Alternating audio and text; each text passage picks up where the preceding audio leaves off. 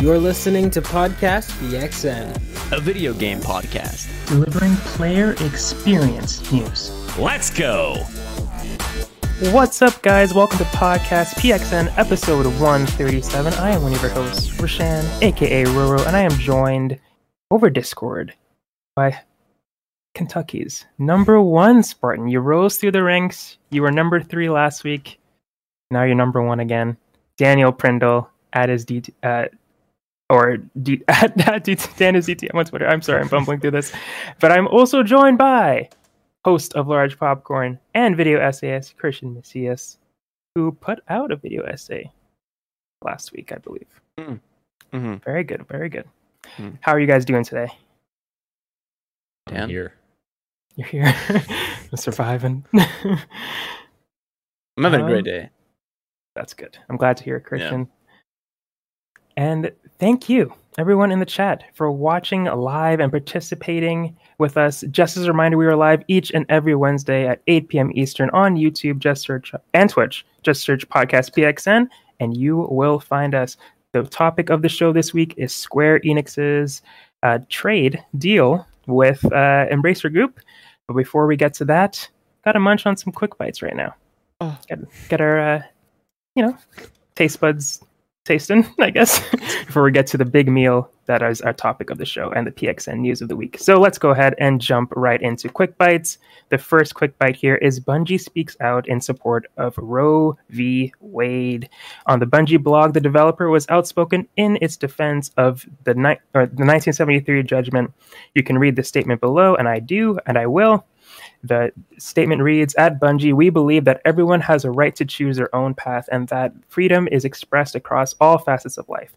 The leaked draft decision by the U.S. Supreme Court to overturn Roe v. Wade represents a blow to freedom in America and is a direct attack on human rights. By creating a divide between those who possess the fundamental right to make healthcare decisions that are right for them, and those who do not possess that same freedom. This decision should not become final, will have far-reaching consequences that will be felt for generations across socio-economic lines. Bungie is committed to safeguarding the freedom and privacy of its employees and providing support to all affected by this decision. And they go on to link some ways we could support people. The Urge Unite for reproductive and gender equity, as among a couple of others. So they not only did they have some words, but they got some actions to back it up as well. So I thought that was pretty cool. Bungie is not, shy. They usually do stuff like this, whether it be Black Lives Matter or other trans rights stuff in the past. So it's good to see that they're keeping up with that, and because as they said in the thing, it affects their employees, so they want to stand by it and make sure that it's a good company to work at. I have 4 things to say. Yes, please. First of all, top of it, most important, abortion is healthcare. Number 1. Number 2, very cool to see someone like Roe, a Canadian, talking about something like this, right? Because this is happening in America, and but it's still a very important issue. So Roe, thank you for putting us at the top of the show. Of course, love you. Number 3 was also very cool to see Bungie in the replies on Twitter, with people replying against the stuff. Bungie just ruthless in the replies, and it was very awesome to see. Yeah, I loved it. And 4th, they are still currently the only video game company to openly stand up against this. The only ones. Would love to see. I think it would be great. Granted, this is currently still only the leak is it hasn't happened yet, right? But it's still, I think it's very important to be openly against it now before it actually happens into law, right? Because this is the only time protesting would be actually effective, is make sure it doesn't happen, right? So it would be very cool to see other companies openly speak up against this as well. And Bungie is a private company, so for people to say you need to stop with the politics and all this, it's they're allowed to have their viewpoints however they feel that best suits their studio. So why are you responding in that way? They're allowed to say whatever. If Bungie believes that taking a spaceship to the moon is the best course of action and they tweet that out, they're allowed to do that. They can do whatever they want to do, guys. don't give them hate because they have values that don't line up with someone else's values. Like, yeah, that's crazy to me. Yeah. And also, like, people get it twisted too. This is the last thing I'll say about this. Like, people love to say, like, when they think abortion, it's like only like, oh, I don't want this baby. It goes so far beyond that it's like insane that these things get constantly, what is the word I'm looking for? Conflated. So like, yeah, again, this is why I thought the first thing I said, abortion is healthcare, because there are many things that go on beyond just like, I don't want this baby. So yeah. Last thing I'll say about that. Yeah. Absolutely. Just wanted to shout out Kurok in the chat. He is here. He has joined us. Hello, Kurok Craft. Thank you for joining us here on Twitch. And let's jump right into the next quick bite. Sonic Prime gets a teaser. Netflix revealed a bunch of new animation animation shows that are coming to their platform later.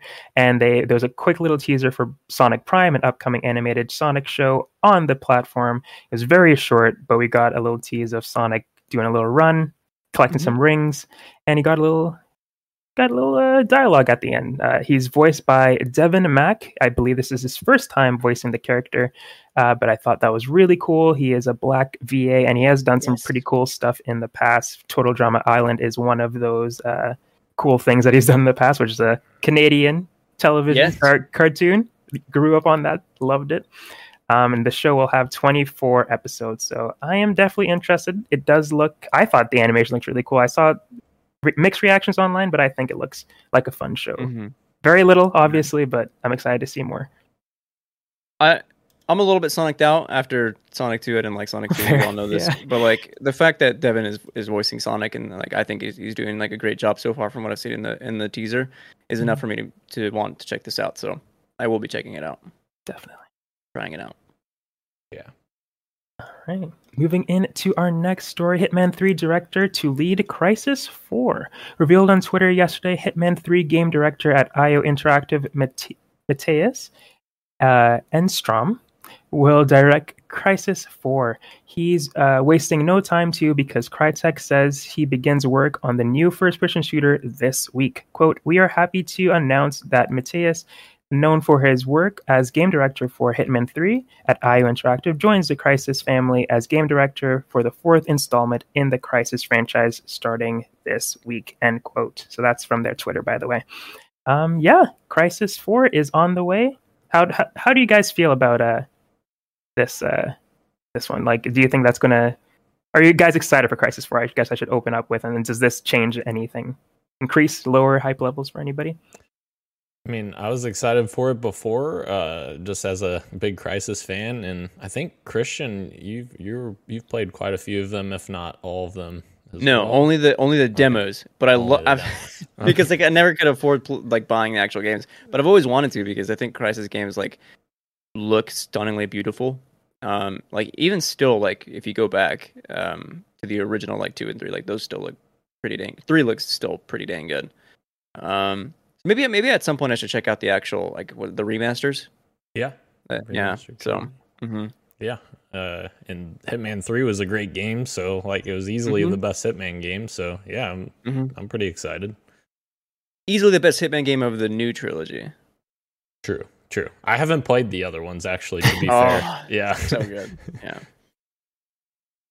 All right, moving into our next story, The Quarry, the upcoming horror game by Massive Studios, is that correct? Supermassive, the creators of Until Dawn. Their new game, starring Ariel Winter and Brenda Song, has 186 endings. This is from, I believe IGN was the first to get this story when they did like an IGN first for the game. And here's a little quote. "Those stories, as you kind of branch through, go wide, and they start to come back in again. It's kind of like a story itself in the variation, not always just the end. We worked out 186 different endings for these characters, not just alive or dead, but a whole variation of things, like what could happen to them. But the stories that can happen are massively varied." Ooh, that's exciting for anybody. Yes. Will you be playing this game? I actually kind of want to play this game. Not gonna lie. I think you should. I think I will. It looks fun, and there's another thing that I added on here with the visual filter pack. I just thought that was cool that they had different ways to kind of like Ghost of Tsushima, how they had the different filters to make it look more like a samurai movie. They are doing something similar where you can make it look like an indie horror or a super old slasher film. I thought that was pretty neat too. But just the cast alone makes me want to try it, and the 186 endings makes it even more enticing to me. That hopefully it pays off and it is what they say it is. Bro, I've seen in the post show, I guess, last week we went on Letterboxd and we're talking about movies. Bro, you have like a list of like horror movies on there. I would say like a lot of them on there are scarier than what is the supermassive game? Until Dawn. Until Dawn. Like Until Dawn was like way more like there was like suspenseful moments, but none of it ever felt like true horror. Like it was just like fun camp. So Okay. if this is anything like that, I think it's something you could totally play. If that's your trepidatious kind of reasoning. Right. Because it's a horror movie. Yeah. I feel like some of my favorite horror movies are like the campy horror ones. Like trying to think of a good example besides Scream. Happy Death Day is the most recent one that I really liked. So if it's anything like that, it's where it has those cheap scares, but it's just fun. Yeah, I'm probably going to be down for it. Need to give more horror games a try for sure. I feel like Until Dawn was like that too. Like it had like those cheap scares in there, but like it was still relatively mild compared to other horror games. Yeah. Dead Space. Yeah, I'm never playing Dead Space. No. Dead Space on Outlast, not going to happen. Moving on to our next story, Final Fantasy 16 is nearing the end of development. Quote, development on the latest title, Final Fantasy 16, is in its final stages, Yoshida says in the magazine. This is a Uniqlo magazine, by the way, that we got this information from, which is a clothing store in Japan. There's a free magazine that you can get. Of course, Uniqlo is in Canada and the US as well now. But there's an upcoming collaboration with Uniqlo where they have some really cool Final Fantasy merch coming out. So they interviewed Yoshida for the magazine.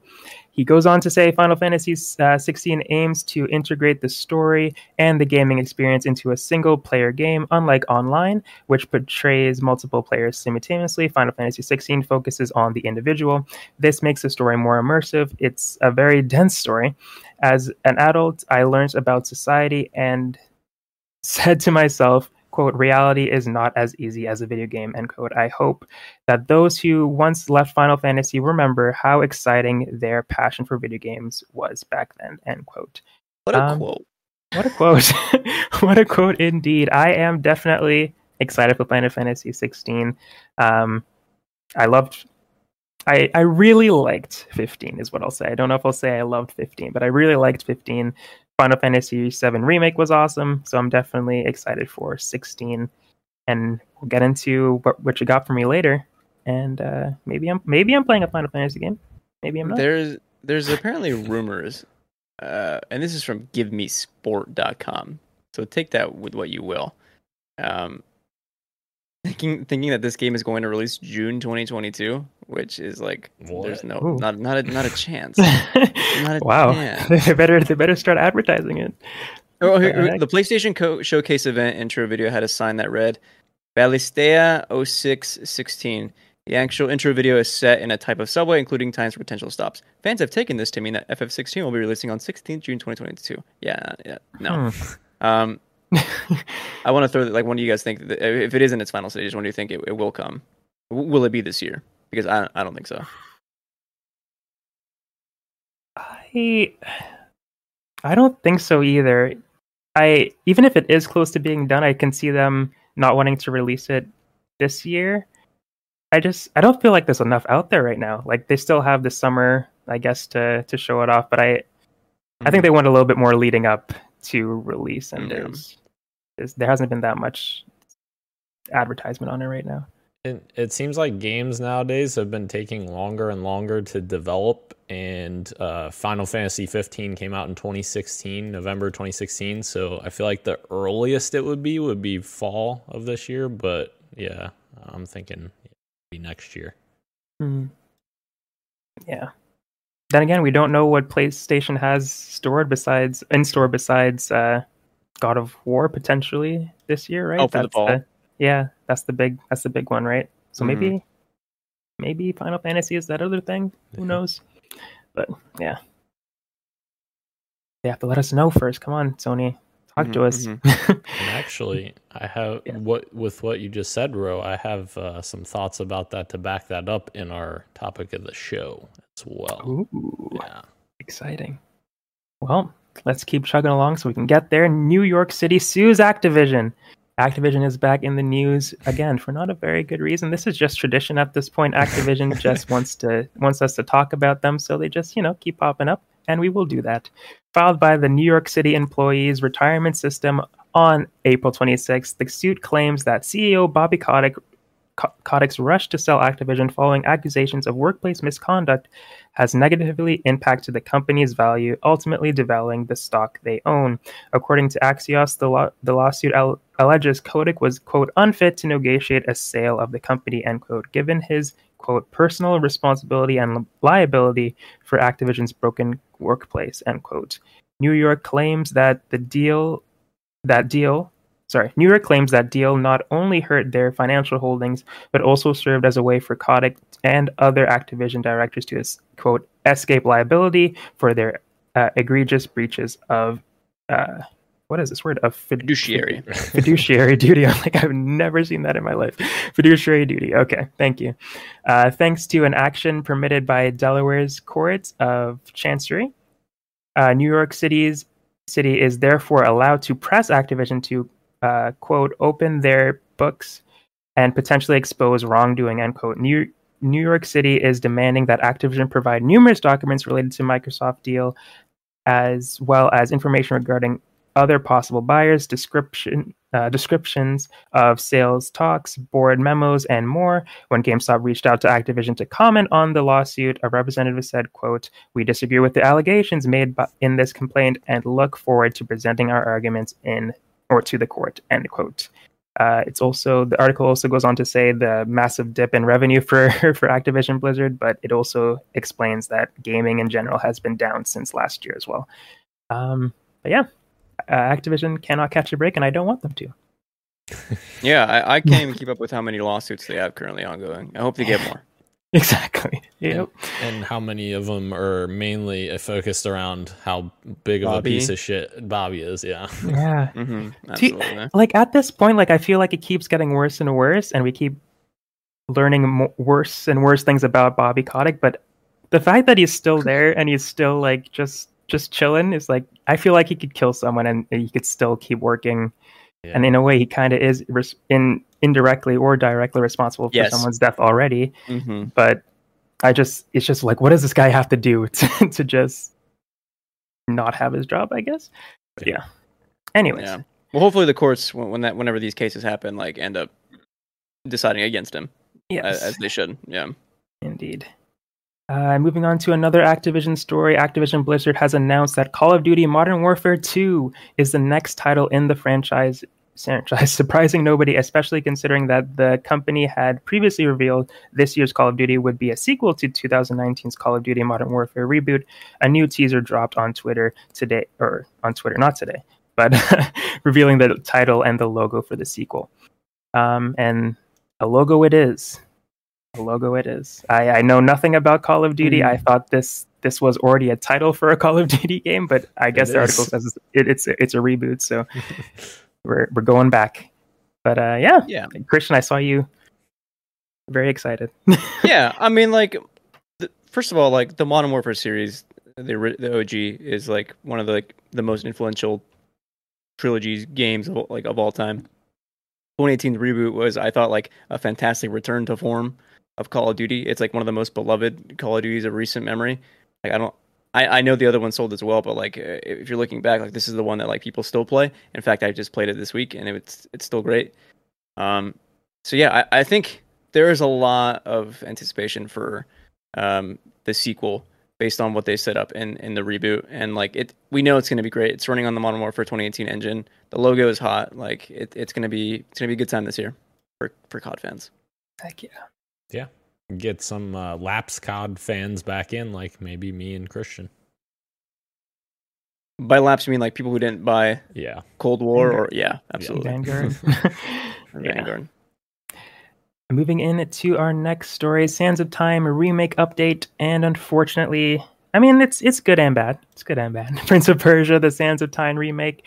They have a little update for us on Twitter. The Twitter account tweeted out this: "Hello, Prince of Persia fans. The development of Prince of Persia: The Sands of Time remake will now be led by Ubisoft Montreal, the very birthplace of the epic Sands of Time trilogy. The decision is an important step, and the team building upon the work achieved by Ubisoft Pune and Ubisoft Mumbai will now take the time they need to regroup on the scope of the game to deliver you the best experience for this remake and of an all-time classic when it's ready. We want to thank you all for the continuous support and patience throughout the development. Rest assured that we will update you on the progress in a future update." The dev team. Very good. Obviously, I said there's good and bad in here. Obviously, the bad news is that it's going to take a little while longer, I'm sure. But the good news is it's going back to, as they said, the very birthplace of the epic Sands of Time trilogy. So they know what they're doing over there, hopefully. And yeah, we could expect a good game after this once all the delays are done. Dude, okay, I have to speak on this. Yes. I think this is great news. When I first saw this, I rolled my eyes and I was like, you know what, whatever, it's delayed, I don't care. And it wasn't until Tim Geddes on Kind of Funny GD, I always catch a little bit of it when I'm at work, just because there's nothing to do there. So I catch a few minutes of it, whatever.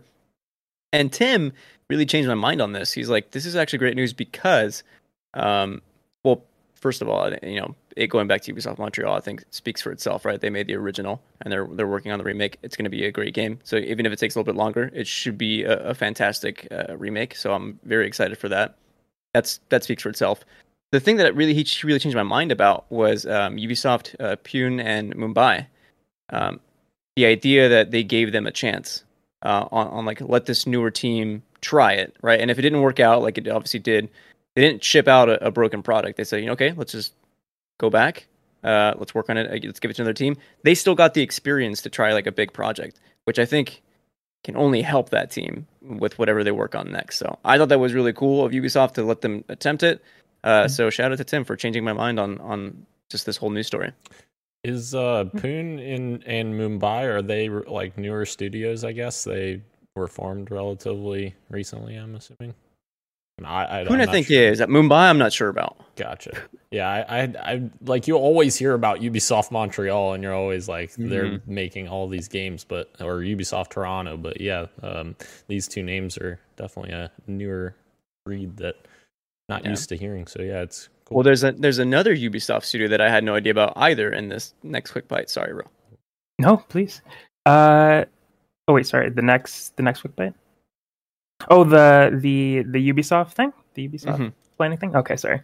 This one I didn't get the chance to look at, but exclusive Ubisoft planning massive games showcase details releases for their 20 upcoming games. So yeah, go for it, Christian. Yeah. So in this exclusive, there's updates on a bunch of games we already knew about. Of course, if you had an eye on Twitter, you saw stuff about Skull and Bones and how that's shaping out. Fortunately, it's not looking so good. You can read about that yourself. But in here, near the bottom, past Prince of Persia, the Sands of Time remake, there is another Prince of Persia game, unknown title. And let me read you this. A second Prince of Persia title is reportedly in the works at Ubisoft, with Ubisoft Montpellier being involved in the project. This game was described as taking inspiration from Ori and will be a 2.5D game. Additional details on this title were slim, but I hope to be able to reveal more shortly. Nonetheless, it does seem that Ubisoft is actively working on a second Prince of Persia title. That is awesome, dude. Going back to like the OG roots of Prince of Persia with Ori inspiration, with like gorgeous 2.5D art style, it's going to absolutely rock. And I think it's going to breathe a lot of new life into the POP franchise. Can't wait. Ubisoft Montpellier, they're the Beyond Good and Evil team, apparently. Is that right? You said Montpellier? Is that? Did I just Montpellier? I butchered it. Sorry. That is that's a French name. Sorry. Are they that Beyond Good and Evil? Yeah, I just Googled them, and Beyond Good and Evil 2003, and they're working on Beyond Good and Evil 2. Oh, wow. Wow. Yeah. Hold on. That's cool, but Ro, you said Rayman? Yeah, apparently they worked on Rayman as well. Montpellier. I'm not sure which one. Yes, actually. Legends, Origins, and Rayman 2 looks like. That's good news. Yeah. That's good news for what? That's good news. Yeah, it's gonna be. Yeah, that's awesome. Yeah, they it looks like they chose the right studio for that type of game. Mm-hmm. Wow, Ubisoft winning me back with this one news story. I love turn it around, Ubisoft. Turn it around. But like this is what we were saying. This is like what we want. Like cool new stuff like this. And look at that. I'm already excited for a Ubisoft project just like that. So agreed. Moving into our next quick bites, PlayStation is hiring an acquisition manager. PlayStation is hiring a director of corporate development to help identify acquisition opportunities and bolster its collection of first-party studios. The move mirrors a hiring advertised by Xbox last week for a manager of gaming strategy and development, as both publishers seek to purchase increasing numbers of developers. As reported by Video Games Chronicle, business analyst Robert Cenero spotted the job listing. The new director will lead Sony's corporate development team, which is responsible for identifying inorganic growth opportunities through acquisitions, investments, and joint ventures. End quote. The acquisition wars continue. PlayStation is drafting some people to continue in this war, and it'll be interesting to see what fruits bear from this. Yeah. I'm of two minds with all these acquisitions. Like at one point, at one side, I almost don't like it because it feels like it's almost gobbling up of individuality and kind of teams being on their own, right? But it's like, on the other hand, it's cool to see like smaller teams get picked up and then get funded to make games that they want to be able to make, right? Like we know Microsoft is going to be doing that with like the teams that they've acquired, right? To like fund those kinds of games, right? And PlayStation, of course, with their own first-party studios, usually has like a lot of belief in and what that team wants to make. So, yeah, like you said, bro, we'll see. What would you say? What fruit it bears? What fruit it bears? Yeah, yeah, absolutely. Yeah, and like my earlier comment of teasing for the topic of the show, I have thoughts on this as well, tying into the topic of the show. But I think this absolutely marks the continuation of seeing more studios being acquired by PlayStation as well as Xbox. So yeah, stay tuned for the topic of the show. Exciting. Moving into our next story, Overwatch 2 beta changes are incoming. Bear with me, guys, as we go through the changes for Overwatch 2. Blizzard has shared early impressions of Overwatch 2 beta and outlined what changes are coming as a result of player feedback. The biggest change is coming to support heroes, with Blizzard accepting feedback that there's much more interesting new content for tank and damage players to explore. Quote, "We believe the most effective way to tackle this issue is to add exciting new support heroes to the game," end quote. Blizzard wrote that in a blog post. The development team is working on updating current support heroes, though, similar to how Doomfist and Orisa received reworks. This is me talking now, which people really liked. They were super happy with the Orisa one in particular. Back to the article, which could be added to this beta, but will more than likely be inclusions in later testing periods. Blizzard also confirmed that more brand new heroes will be joining Sojourn ahead of official PvP launch, alongside more maps and features. The beta's UI, including menus, player profiles, and so on, will also receive, quote, significant amount of overhaul, polish, and refinement, end quote, ahead of the full release. The refreshed scoreboard, which removed both the fire and metal systems from Overwatch 1 and presented stats more traditionally, will be staying put, but Blizzard has further tweaks planned.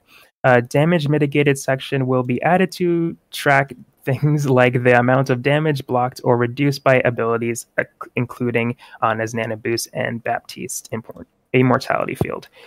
So yeah, that's exciting that they're adding some new changes for the beta itself before even the game comes out, so that's pretty neat. I don't know if you guys had a chance to watch or partake in the beta. I watched a little bit of Kinda Funny play it. But But yeah, it looked like Overwatch. That's like Overwatch. Yeah, that's exactly what I like. I haven't seen the gameplay or anything, but like all the sentiment from people I've seen on the internet is like, this looks like Overwatch. Like people were complaining, this is literally just Overwatch. I'm like, well, that's what I already thought that it was. Like when they announced it, they were pretty clear. Like this is pretty much, just us updating the original Overwatch, just making it, a little bit different, making changes and stuff like that, new heroes and such. But yeah, does that justify a full new game with a full retail though? Yeah, it's totally fair point. Yeah, I don't know if this is true, but it may not be. But I think if you own Overwatch, you get the multiplayer updates, right? You have to pay for like the single player and those types of stuff, but like the heroes that are coming, the maps that are coming, if you own Overwatch, the original Overwatch, I think you have access to Overwatch's 2 new PvP stuff, I think. Oh. Okay. I think, but I know that they're separate as well at the same time, right? Yeah. Like if there's like I don't know what Overwatch's usual is it 6v6 in the original Overwatch? Yes. And now it's 5v5 in Overwatch 2. So like how are you separating those two modes? Like I guess it's just Overwatch Classic and Overwatch 2. I'm sure they'll have like menus and stuff, but yeah. I'm not 100%, don't quote me on that, but I think if you have Overwatch, you can still play Overwatch 2 for free, the multiplayer part. But yeah, like you said, Dan, it's pretty similar to the original game right now. We'll see how much these changes impact the future, but I think the general sentiment is that it is Overwatch, and that kind of reflects the numbers that we got on Twitch, where they have dipped 99% now from what they were last week. Yeah, a huge dip in players watching the Overwatch. Of course, there were bigger streamers who were watching it, so that kind of affected it as well. So XQC and some big Twitch streamers were watching it. So obviously, there's going to be a lot of people watching those people. And when they stop playing it, then everybody's not really watching it as much. But at the same time, that's a big dip for people not being interested in this game just a week after. You were correct, Ro. It is free if you own the original Overwatch, the PvP portion. Okay, so. Nice. That is nice. Yep. And Keurig says in the chat, it's like sports video games now. Same game every year, but the roster is new, something they can update over the internet. Okay. First of all, I downloaded FIFA 22, and it plays way different than FIFA 20. And that's a 2-year difference, all right? And I love when they update the rosters. But you're totally right, though. Moving into our, well, not our final quick bite, but the next one.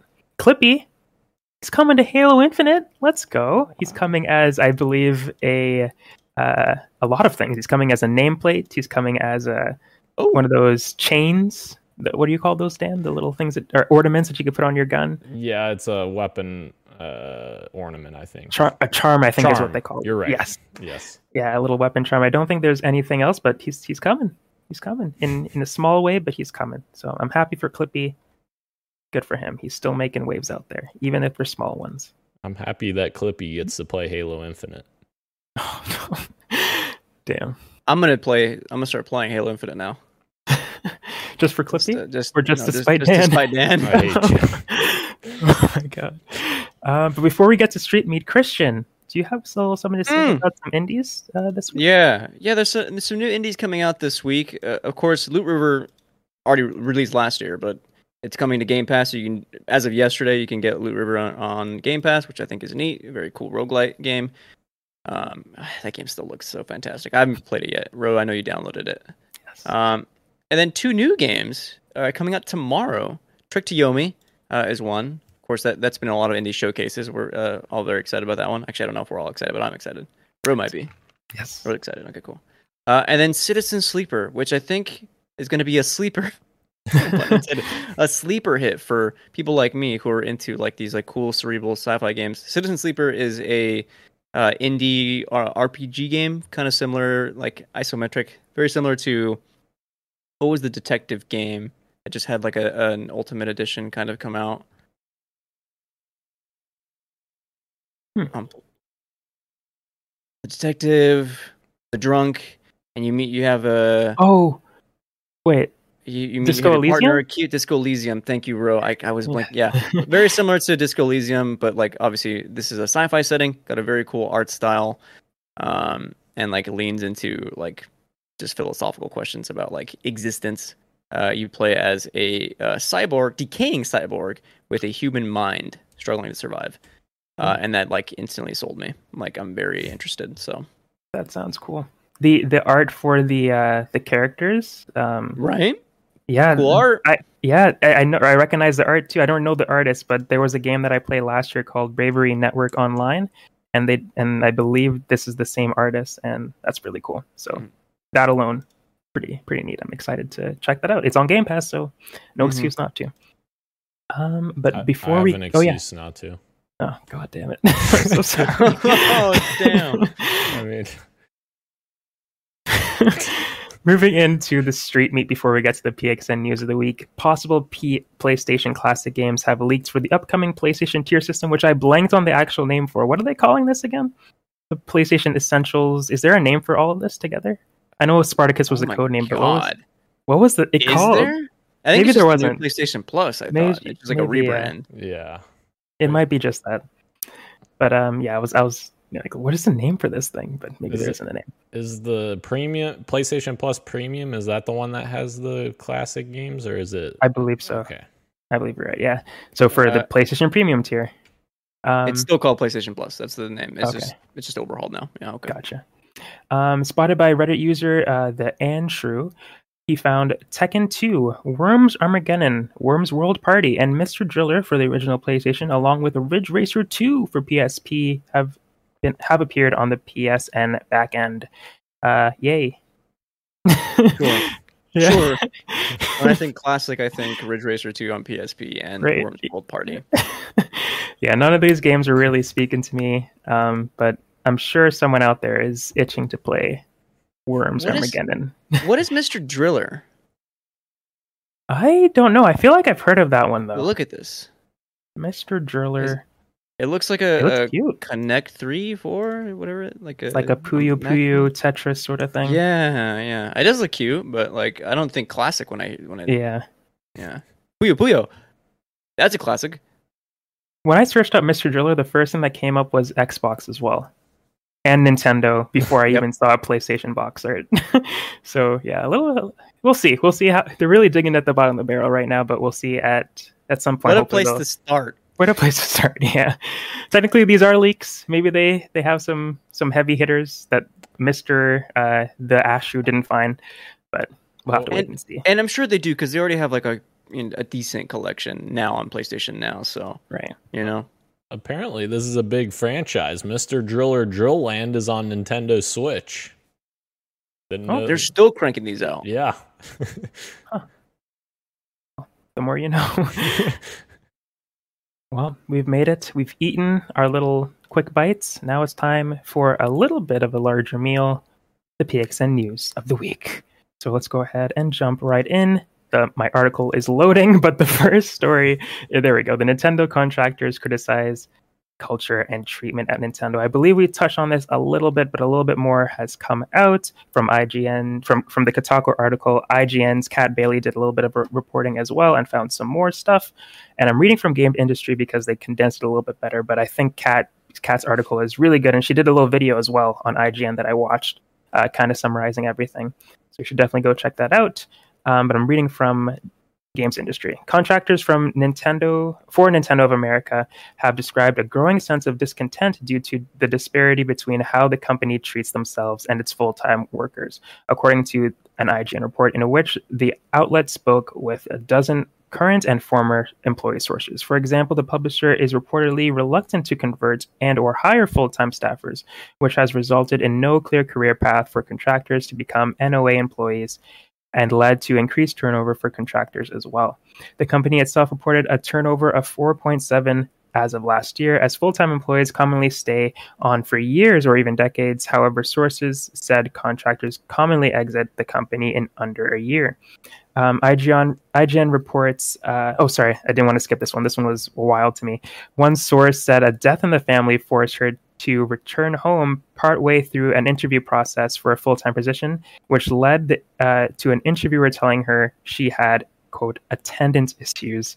IGN's report notes some past business decisions that the company made were not well received among its staff, such as the unexpected shuttering of its Redwood City office location, which happened. I remember when that happened, and the infamous Nintendo Minute with Kit and Krista had to end. I was very bummed about that, but they have their own podcast now. All is well. Anyways, quote, the sense that I got was that a lot of people were working from home successfully.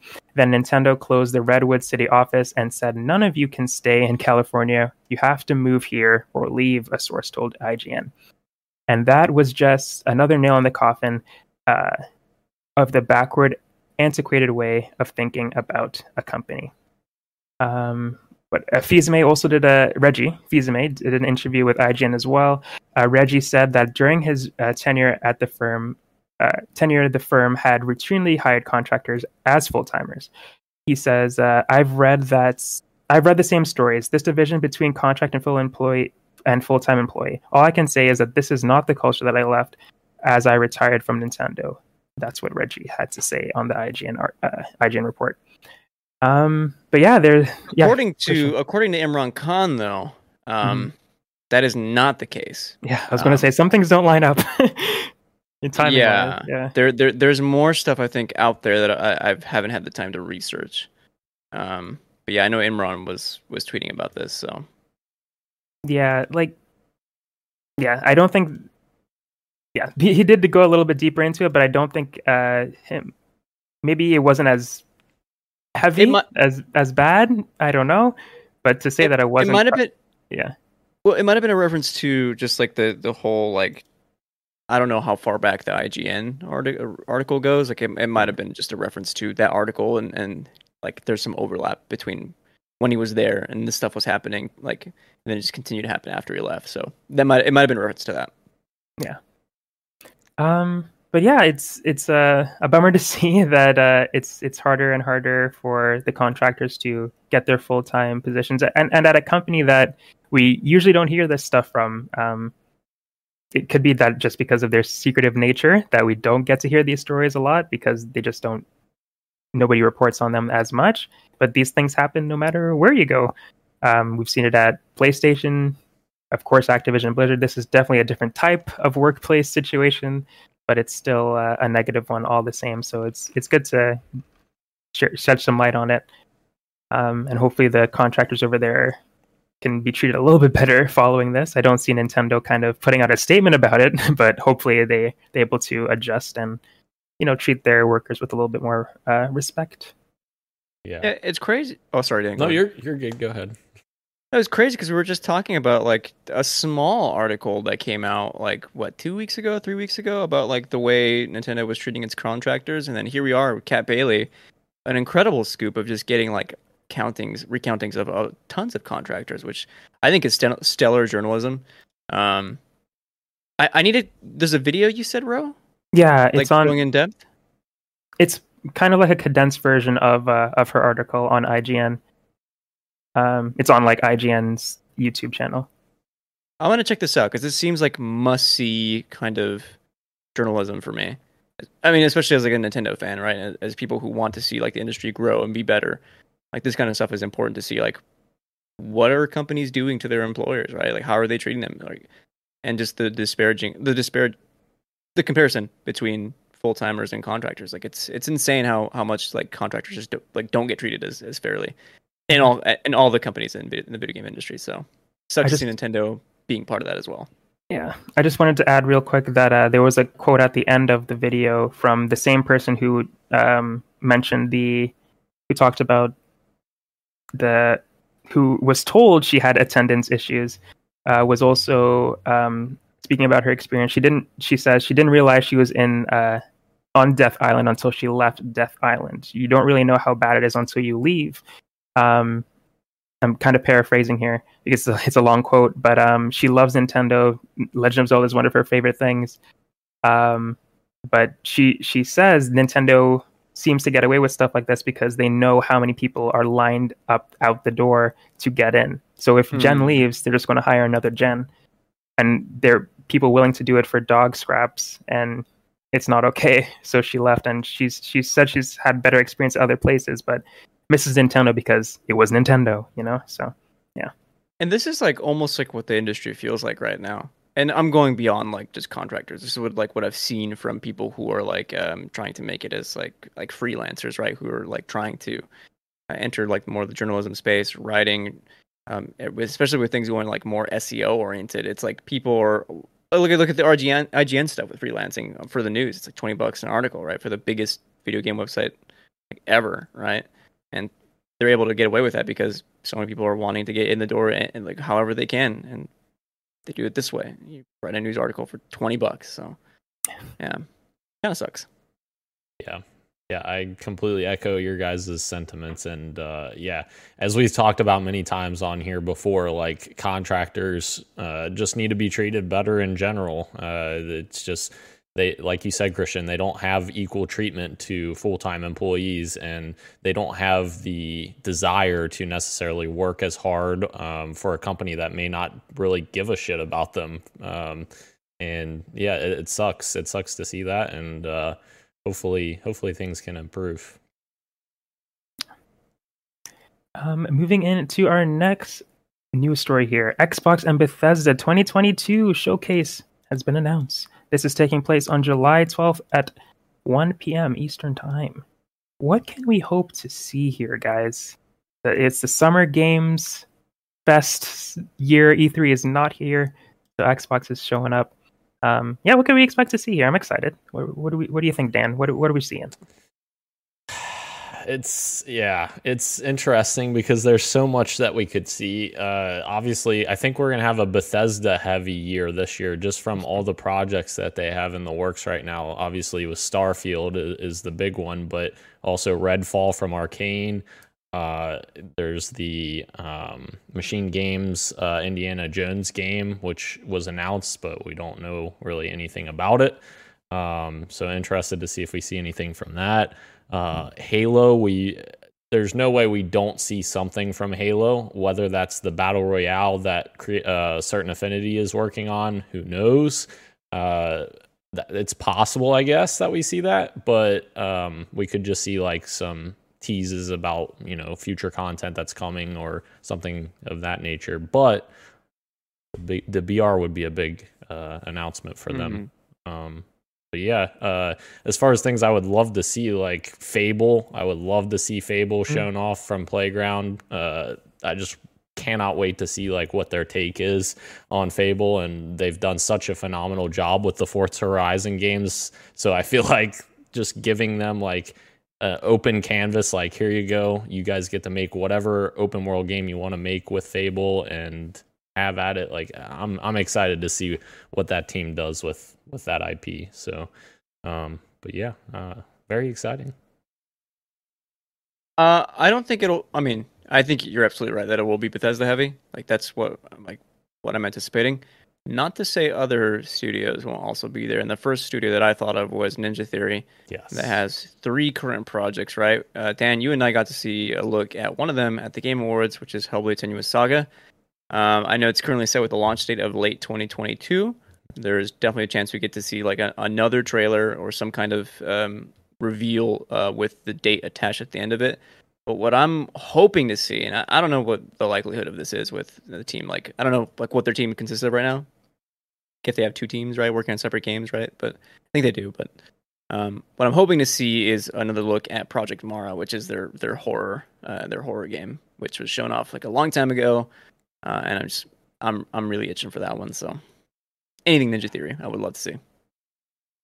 And one more that popped in my head, Obsidian, because they literally just keep cranking out games. It's insane. And very excited for both Avowed and Outer Worlds 2, which Outer Worlds was my game of the year from 2019.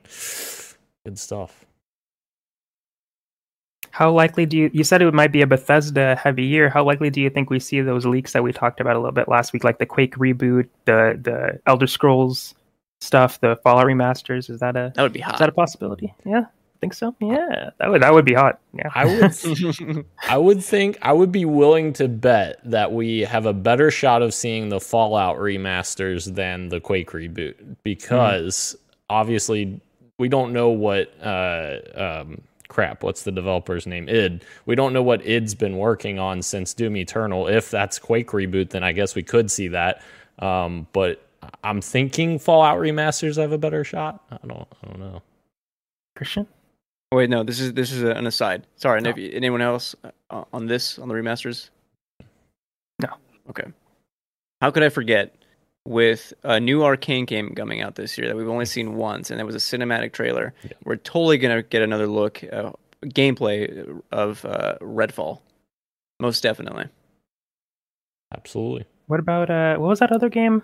I don't think it was specifically Contraband. That wasn't anything. Yes. What was that? Who Avalanche. Was that was Avalanche. Okay. Yeah, the Just Cause creators, which. The premise of it sounds really cool, like a 4-player co-op heist game. Sounds very interesting. I'm intrigued to see more from that game, but obviously we just got kind of a cool teaser from it. Cinematic thing. Yeah. Oh, what about that Indiana Jones game? Yes, from Machine Games. Yeah. Okay, yeah. Oh, look at this, man. Exciting. Like a few years ago, people saying Xbox has no games, and look at them now. Look at them with one announcement of like, there's a showcase in the summer. We can't even decide what we think is going to be there. There's so many options that could pop up. I'm sure there's games that aren't even announced that we don't even know about. Yeah. Absolutely. It's like exciting stuff. We could look forward to that on July 12th, 1 p.m. Eastern. We hope to be possibly live reacting to it, right, Dan? Hopefully. Yes, if we can get some people. If we can get someone to host it, because I will be in Florida. Right. Okay. So I'll have to connect with my iPad or something, because my internet there is probably not going to be good enough to stream. Yes. Well, we'll keep you guys posted, and we may or may not be live reacting to that. But moving it before we get to what you got for me, quick fantasy critic draft check-in. Yes, you guessed it. Dan is still leading, but Christian is not far behind with 60 points. Trek of Yomi is releasing tomorrow, and that is one of Christian's games. Probably going to be a really good one. I suspect you'll get a lot of points for that one. I'm a little nervous. But you're a little nervous, really? Okay. Mm-hmm. Okay. All right. That's exciting then. Next is after that is Mario Strikers for me, Cuphead for the Delicious Laugh course for Christian, and following that will be Dan with Monster Hunter Rise Sunbreak, the new DLC, I believe. Or damn, dude. I feel like no matter what I do, I can't catch up to this guy. No. He picked some great games. I picked up 2 more games last week. I picked up Xenoblade Chronicles 3 and River City Girls 2. Nice. So we'll see how those do for me this year. Trek to Yomi is 12 hours away from reviews hitting. Exciting. Which doesn't bode well for me. I'm not going to lie to you. It doesn't bode well? No, the game's like out the same day, you know? Granted, it's an indie game. It's different, but... Yeah. Oh, I see. They didn't give him but like Citizen Sleeper has reviews out, you know? Waypoint call it one of the best games of the year. Okay. Where's the Trek to Yomi impressions? I need this. All right. What you guys got for me? Christian, what you got for us? Yeah, I've been playing a lot of multiplayer games with friends. Like every night we've just been hopping around between Modern Warfare, Fall Guys, Fortnite, stuff like that. A little bit of... yeah, those are for the most part. But then one friend and I started getting really back into Rocket League recently.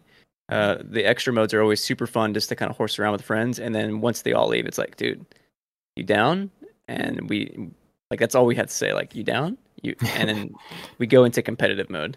And we've been playing a lot of competitive duos. So 2v2, Rocket League, square up because we've only lost one game so far. It's fantastic stuff. Played a little bit of Wii Sports. Had to go back to the OG, see what that was like. Again, still an absolute banger. And then tested out Switch Sports. Ooh. Can confirm volleyball is the GOAT of the new games. Volleyball is absolutely fantastic. It's so hands-on with obviously all the rotating you have to do in a volleyball game that it makes for like really suspenseful like rallies back and forth. Way more than badminton and tennis, in my opinion. The big bummer for me is that bowling hasn't hit for me. It's not fun to bowl online in Switch Sports. And you may ask, why is that? Well, you don't take turns bowling. Everyone bowls at the same time. So it's like 8 people bowling, and you have like 15 seconds to hurry up and throw your ball. The ball throwing is different. And it just feels like I'm bowling by myself. I want to watch my friend see how his pins are hitting. So that kind of sucks. Was volleyball in Wii Sports? Okay, cool. Yeah, that's a new one. That's exciting. I haven't gotten a chance to play it, but volleyball definitely seems like fun. Live my haiku dreams. I will say Switch Sports is almost a little bit of a grind. Like there's very little customizations options. And I mean very little. I'm surprised how little there are. And why is that? Because there's like these rotating packs of collections that you can work towards. And there's like certain amount of days before like that collection gets swapped out for something else. And so you have to play games to unlock one thing. It's like kind of random. And like it kind of takes a little while. It's not too long, but like the bonuses you get for playing it, like it'll be like a win bonus and you get like an additional 6 points. And you got to reach 100 points to unlock one pack to open. That makes sense. So it's a little bit of a grind, not a lot, but yeah. Switch Sports, good game, but some stuff I don't really like. Everything's a grind nowadays. Yeah, be like that, huh? All right, I think I want to end with you, Dan, on this segment, so I'm going to go next. I am playing Final Fantasy 13, which is a pretty old game, but it stars Lightning. She's really cool. She has pink hair and a really cool sword. And this is a game that I've been kind of trying to play for as long as it has been out, just trying to beat it, chipping away at it very slowly. But it's on. I have it on Steam, so got back to it. And I think the battle system has finally clicked, and I'm really enjoying it. I know Final Fantasy 13 isn't one of the best Final Fantasy games, but I'm really enjoying it so far.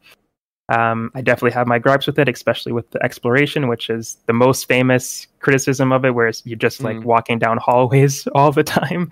You can definitely feel it. Even in the most open of areas, you're still such a claustrophobic space. But yeah, I like the characters. The gameplay is cool. But yeah, definitely not a perfect game for sure. What's going on, Christian? Why are you laughing? Don't worry about it. I can include this as like an after topic of the show, like a fun fact, a video game fun fact for me. Okay, sounds good. Daniel, yo, what you got for us? Well, first I'll cover Kirok's games because he wrote them in the chat here. Yes. Horizon Forbidden West, Sifu, and Elden Ring are on the back burner for him as he continues his journey with Aloy. So I wanted to shout that out for Kirok. Nice.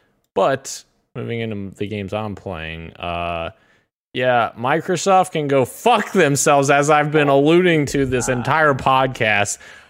I've been locked out of my Microsoft account for whatever reason, and I'm not going to go through the entire story here because it's literally a book long. The guys can tell you. I've sent it to them in the Twitter chat. But essentially, I got locked out of my Microsoft account, so I'm currently battling with Microsoft to try to get my account back and my hundreds of games that I own on that account and thousands of dollars that I've invested in that account and thousands of hours that I've invested in Halo Infinite every fucking week, getting the weekly ultimate challenges, every unlock and Master Chief Collection. All of that is all tied to that account. So yes, not a very good week for me thus far. But yeah, Christian, you were... Dude, I mean, you say battling, but it feels like you're the only one at bat for like this. You're getting like silence. Yeah. It sucks. It's painful. It's literally the worst experience I've ever had. Like, not even like 7, 8, 9 years ago, Microsoft's support was phenomenal. Like, Xbox support was phenomenal. You could call them and they would literally fix anything. Now, you can't even fucking get a hold of a live person. There is literally no way to call and talk to someone on the phone anymore with Microsoft support or Xbox support. They send you straight to the chat portal online. If you call the number, it says, go to our website at www.whatever, and they hang up on you. And I'm just like, I hate life. So yeah, it's the most frustrating thing in the world right now. And it seems like no one knows how to fix this issue right now, and I keep getting sent down different avenues, and I'm just, you know, being thrown across the room 20 million times. So incredibly frustrating. Hopefully, I say this in the most optimistic way I can. Hopefully by the next week's episode, I'll be back in my account. But yeah, who knows at this point. Sorry, go ahead. No, it's crazy because you were sending you sent like 2 videos of your chat log, and like multiple times you asked to escalate the issue to supervisor, and like they were like almost not wanting to do that. And They it's said- like I don't get why. They literally told me it's not possible to escalate this. There's no possibility of that. And then like 5 minutes down the chat, finally she says, "Okay, I'll escalate this to my manager." That's what I asked for. It's just so frustrating. Mm-hmm. Like what changed? Right? Yeah. Me not giving up pretty much is what changed. Exactly. Yeah. And like I found Reddit posts, and Christian sent me a nice Reddit post where people basically say like you just have to keep going, keep at it with them. Like you basically have to keep battling with them.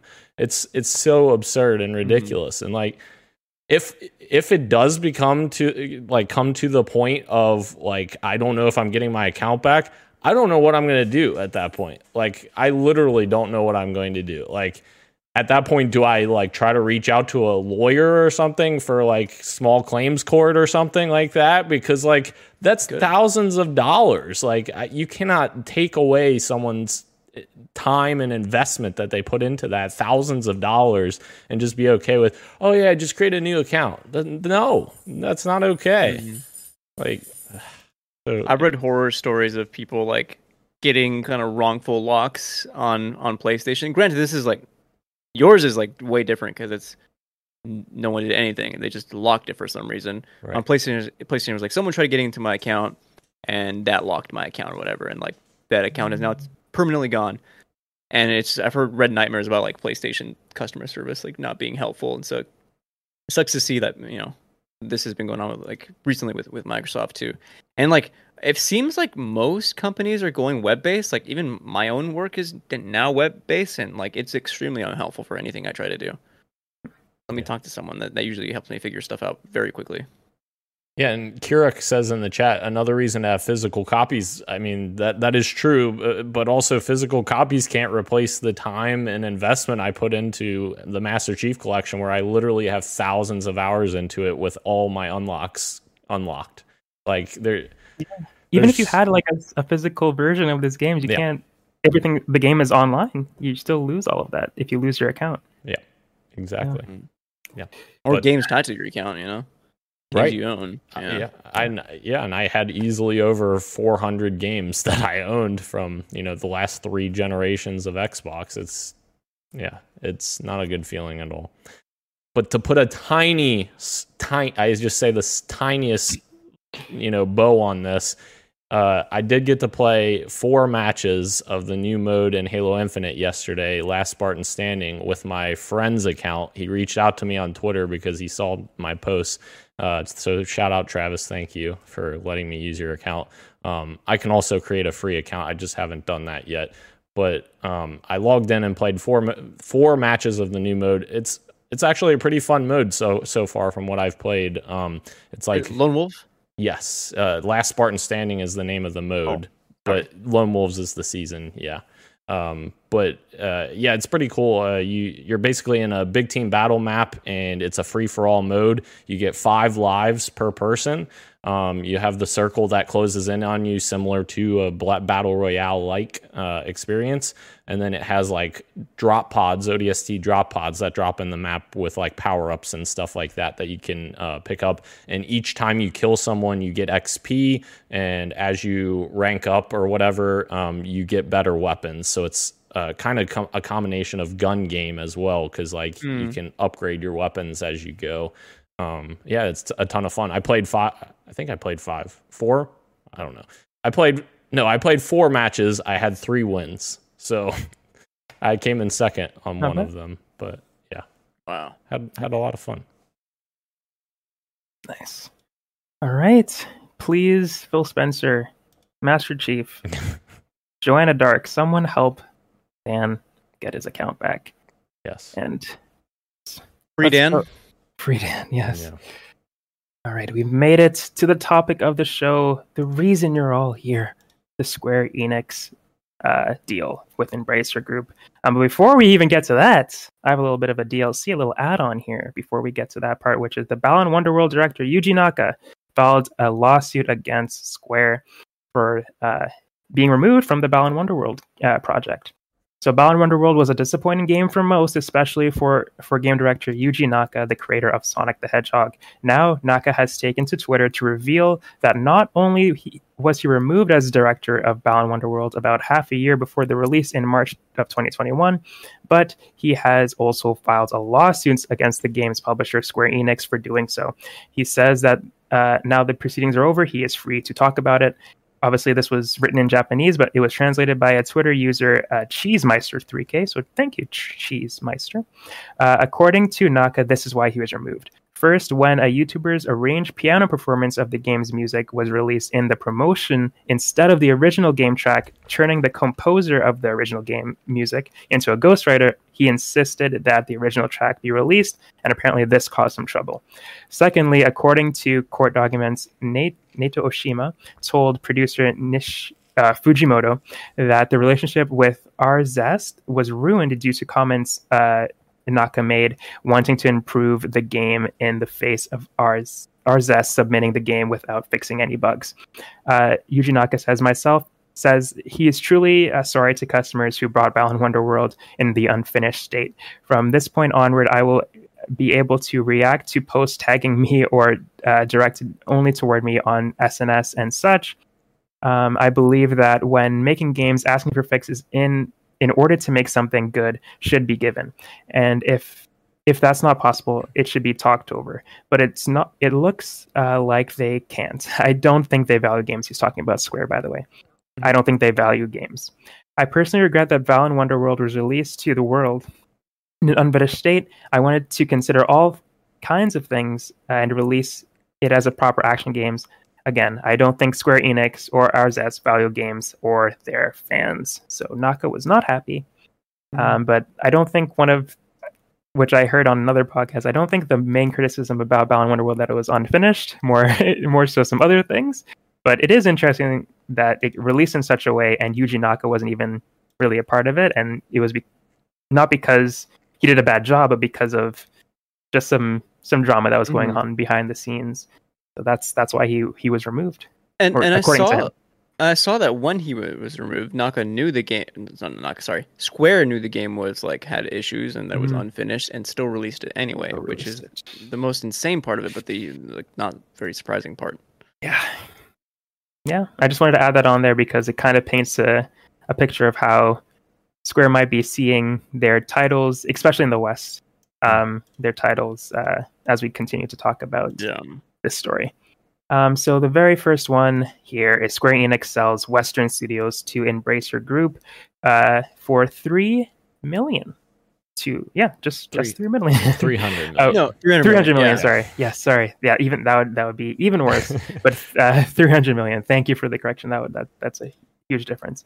So I'm reading from IGN. Square Enix has shared some of its reasoning behind the decision to sell to Square Enix. The decision to sell sell Crystal Dynamics, Eidos Montreal, and Square Enix Montreal to Embracer Group, saying that the transaction will allow the company to invest more into blockchain, AI, and the cloud. So that's interesting as well. But this they sold a bunch of things like Tomb Raider, their IP, Tomb Raider, Deus Ex, Legacy of Kain, Thief, Gex. There's a lot of IP that come with this this acquisition from Embracer Group. So yeah, what I want to know most from you guys is what you guys think about this acquisition. Do you think, I wrote here, 3.6 billion is what Sony paid for Bungie, and that wasn't even including Destiny.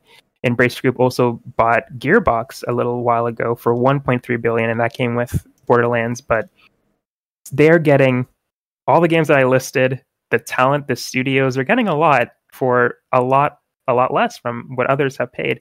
Obviously, all deals are a little bit different, but I just thought that was really low compared to what we saw. We've seen.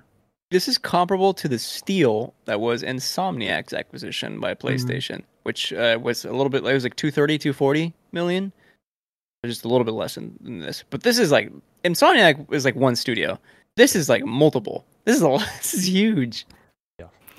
Yeah, and like Embracer itself now is insanely huge. Like I think they're what, like 15,000 employees now or something crazy.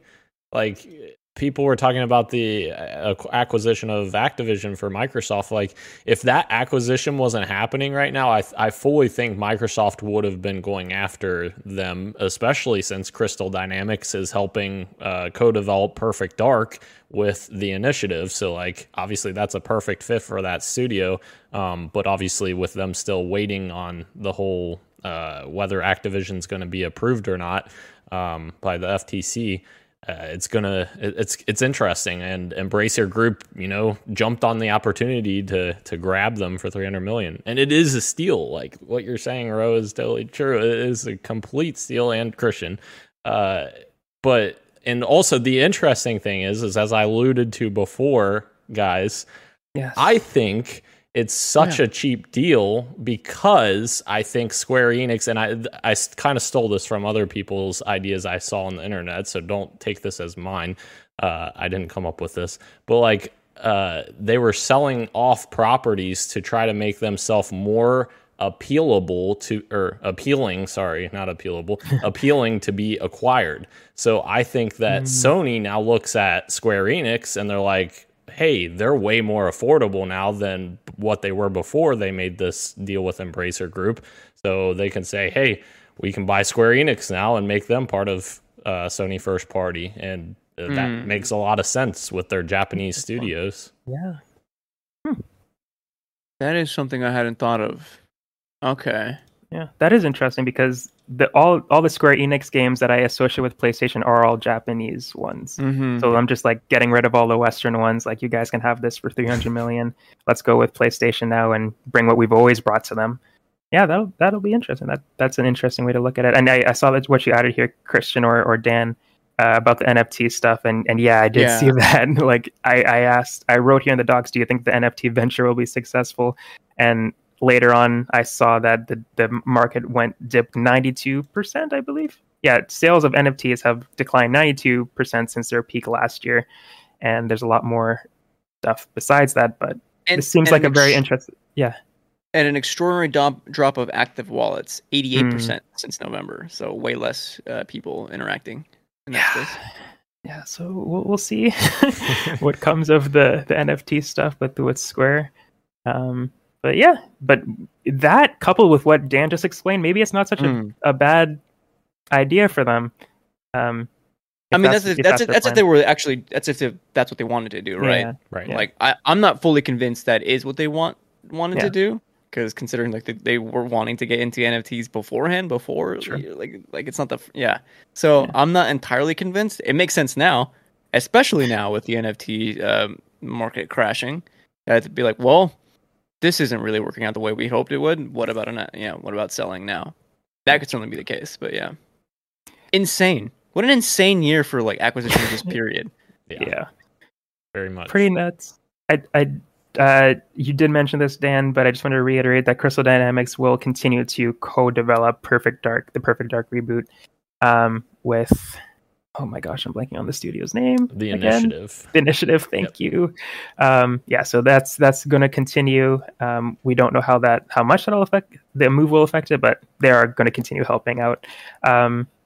But yeah, do you think this acquisition is good, bad for the studios involved? Do you think the future for those studios is in better hands with Embracer? I can't even think of some recent Embracer. I mean, there's a lot of Embracer games technically. Tiny Tina's Wonderland, yeah. But yeah, do you think these guys are in good hands with Embracer, or is it too early to tell? Maybe. Yeah, I don't know. Like the problem is Embracer kind of came out of nowhere. I feel like because they started acquiring a bunch of THQ's properties that they had, and I believe they own Deep Silver as well, which is a publisher label that's under them. So. I believe they even published what's the name? The zombie game. Zombie U. Dead. No. Wow, I'm blanking on it. I played it with Gage and Dead or not Dead or Alive. Daisy. That's not a zombie game. no, the parkour one. Gosh, Dying Light. Dying Light 2. Yeah. Sorry, yes, I had a complete brain shutdown there. But yeah, like I think Embracer is such a large company now, as we just talked about. Like I don't know. I think we'll have to see like what this means for them. Like obviously, Square had already announced that Crystal Dynamics was working on a new Tomb Raider game, as well as co-developing Perfect Dark. So that's already a good track for them, I feel like. But as far as Eidos Montreal, yeah, Perfect. Yep. Who That's where I was knows?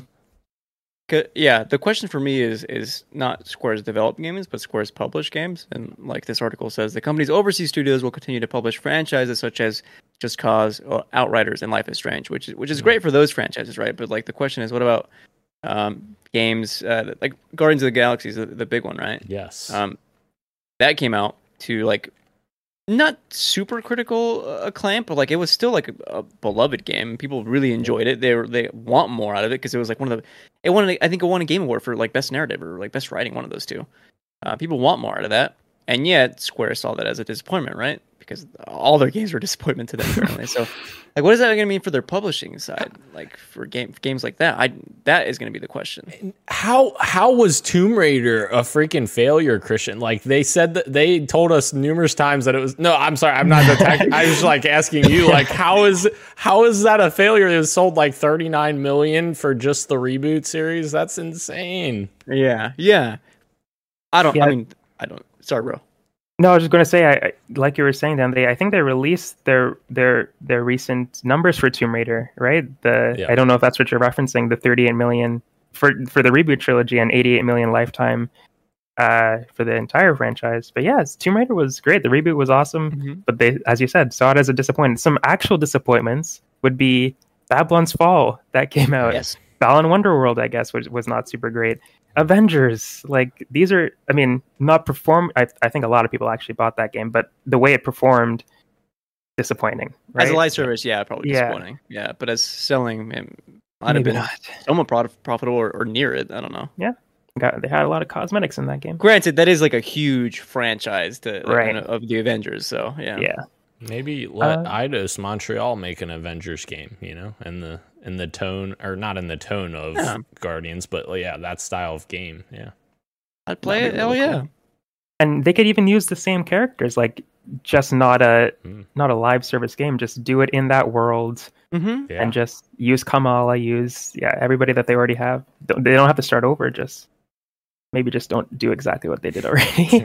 Guardians was great. Like that was like that game had heart. I agree. Yeah. But with this, whether it be good, whether it be bad, what do you hope to see from this? What are there any IPs that you hope resurface because of this purchase? Gex. We joke, but like, will Gex ever come back? Well, I guess it's possible now. But yeah, is there anything besides Gex? Maybe Gex is the one that you guys want to see. Is there any IP in Square's catalog? I think you talked about this, Ro, on your Twitter about Sleeping Dogs, and there's still. my God. I think there's still some uncertainty on where like that lies right now, right? Like we don't even know who owns that right now, and it's crazy because it's a great freaking game. Like, why did we not get a sequel to that? That's such a good game. For shame. Yes, I would love that. Oh man, I doubt it'll happen, but I would love that so much. I know Legacy of Kain is another. People are hoping to see resurface. I personally haven't played that game, but I know that it's a pretty beloved franchise, so hopefully that gets some love too. But yeah, I think I'm more excited for just things that we already know are coming, like the Tomb Raider stuff. Definitely excited to see that in the future. But yeah, as for dormant IPs, I think Sleeping Dogs is the only one that I'm super pumped for. That's still a great pull though. Maybe Deus Ex. But right, yeah. I doubt at this point. Yeah. I don't think anyone's very optimistic about a Deus Ex return, sadly. True. Well, Christian, Yes. And this is it. We've reached the end. Oh, that's the end. That's the end. Okay. I want to know what your video game. If you've stuck around this far, yeah, it's time for my video game fun fact. For context, Ro was talking about Final Fantasy 13. He was talking about Lightning. Of course, I know Lightning because I have to know. Like, if there's a cute girl in a video game, like I have to know. So Lightning was a name that I knew, and so I was like, I'm gonna look at pictures of Lightning while Ro talks because sure, I can do that. And as I'm looking at this, I am hit with this fun fact that I saw on TikTok this week, and that's when I started laughing. So, did you know in Nier Automata there are more pixels on 2B's ass than there is in the entirety of Legend of Zelda: Ocarina of Time? The entirety.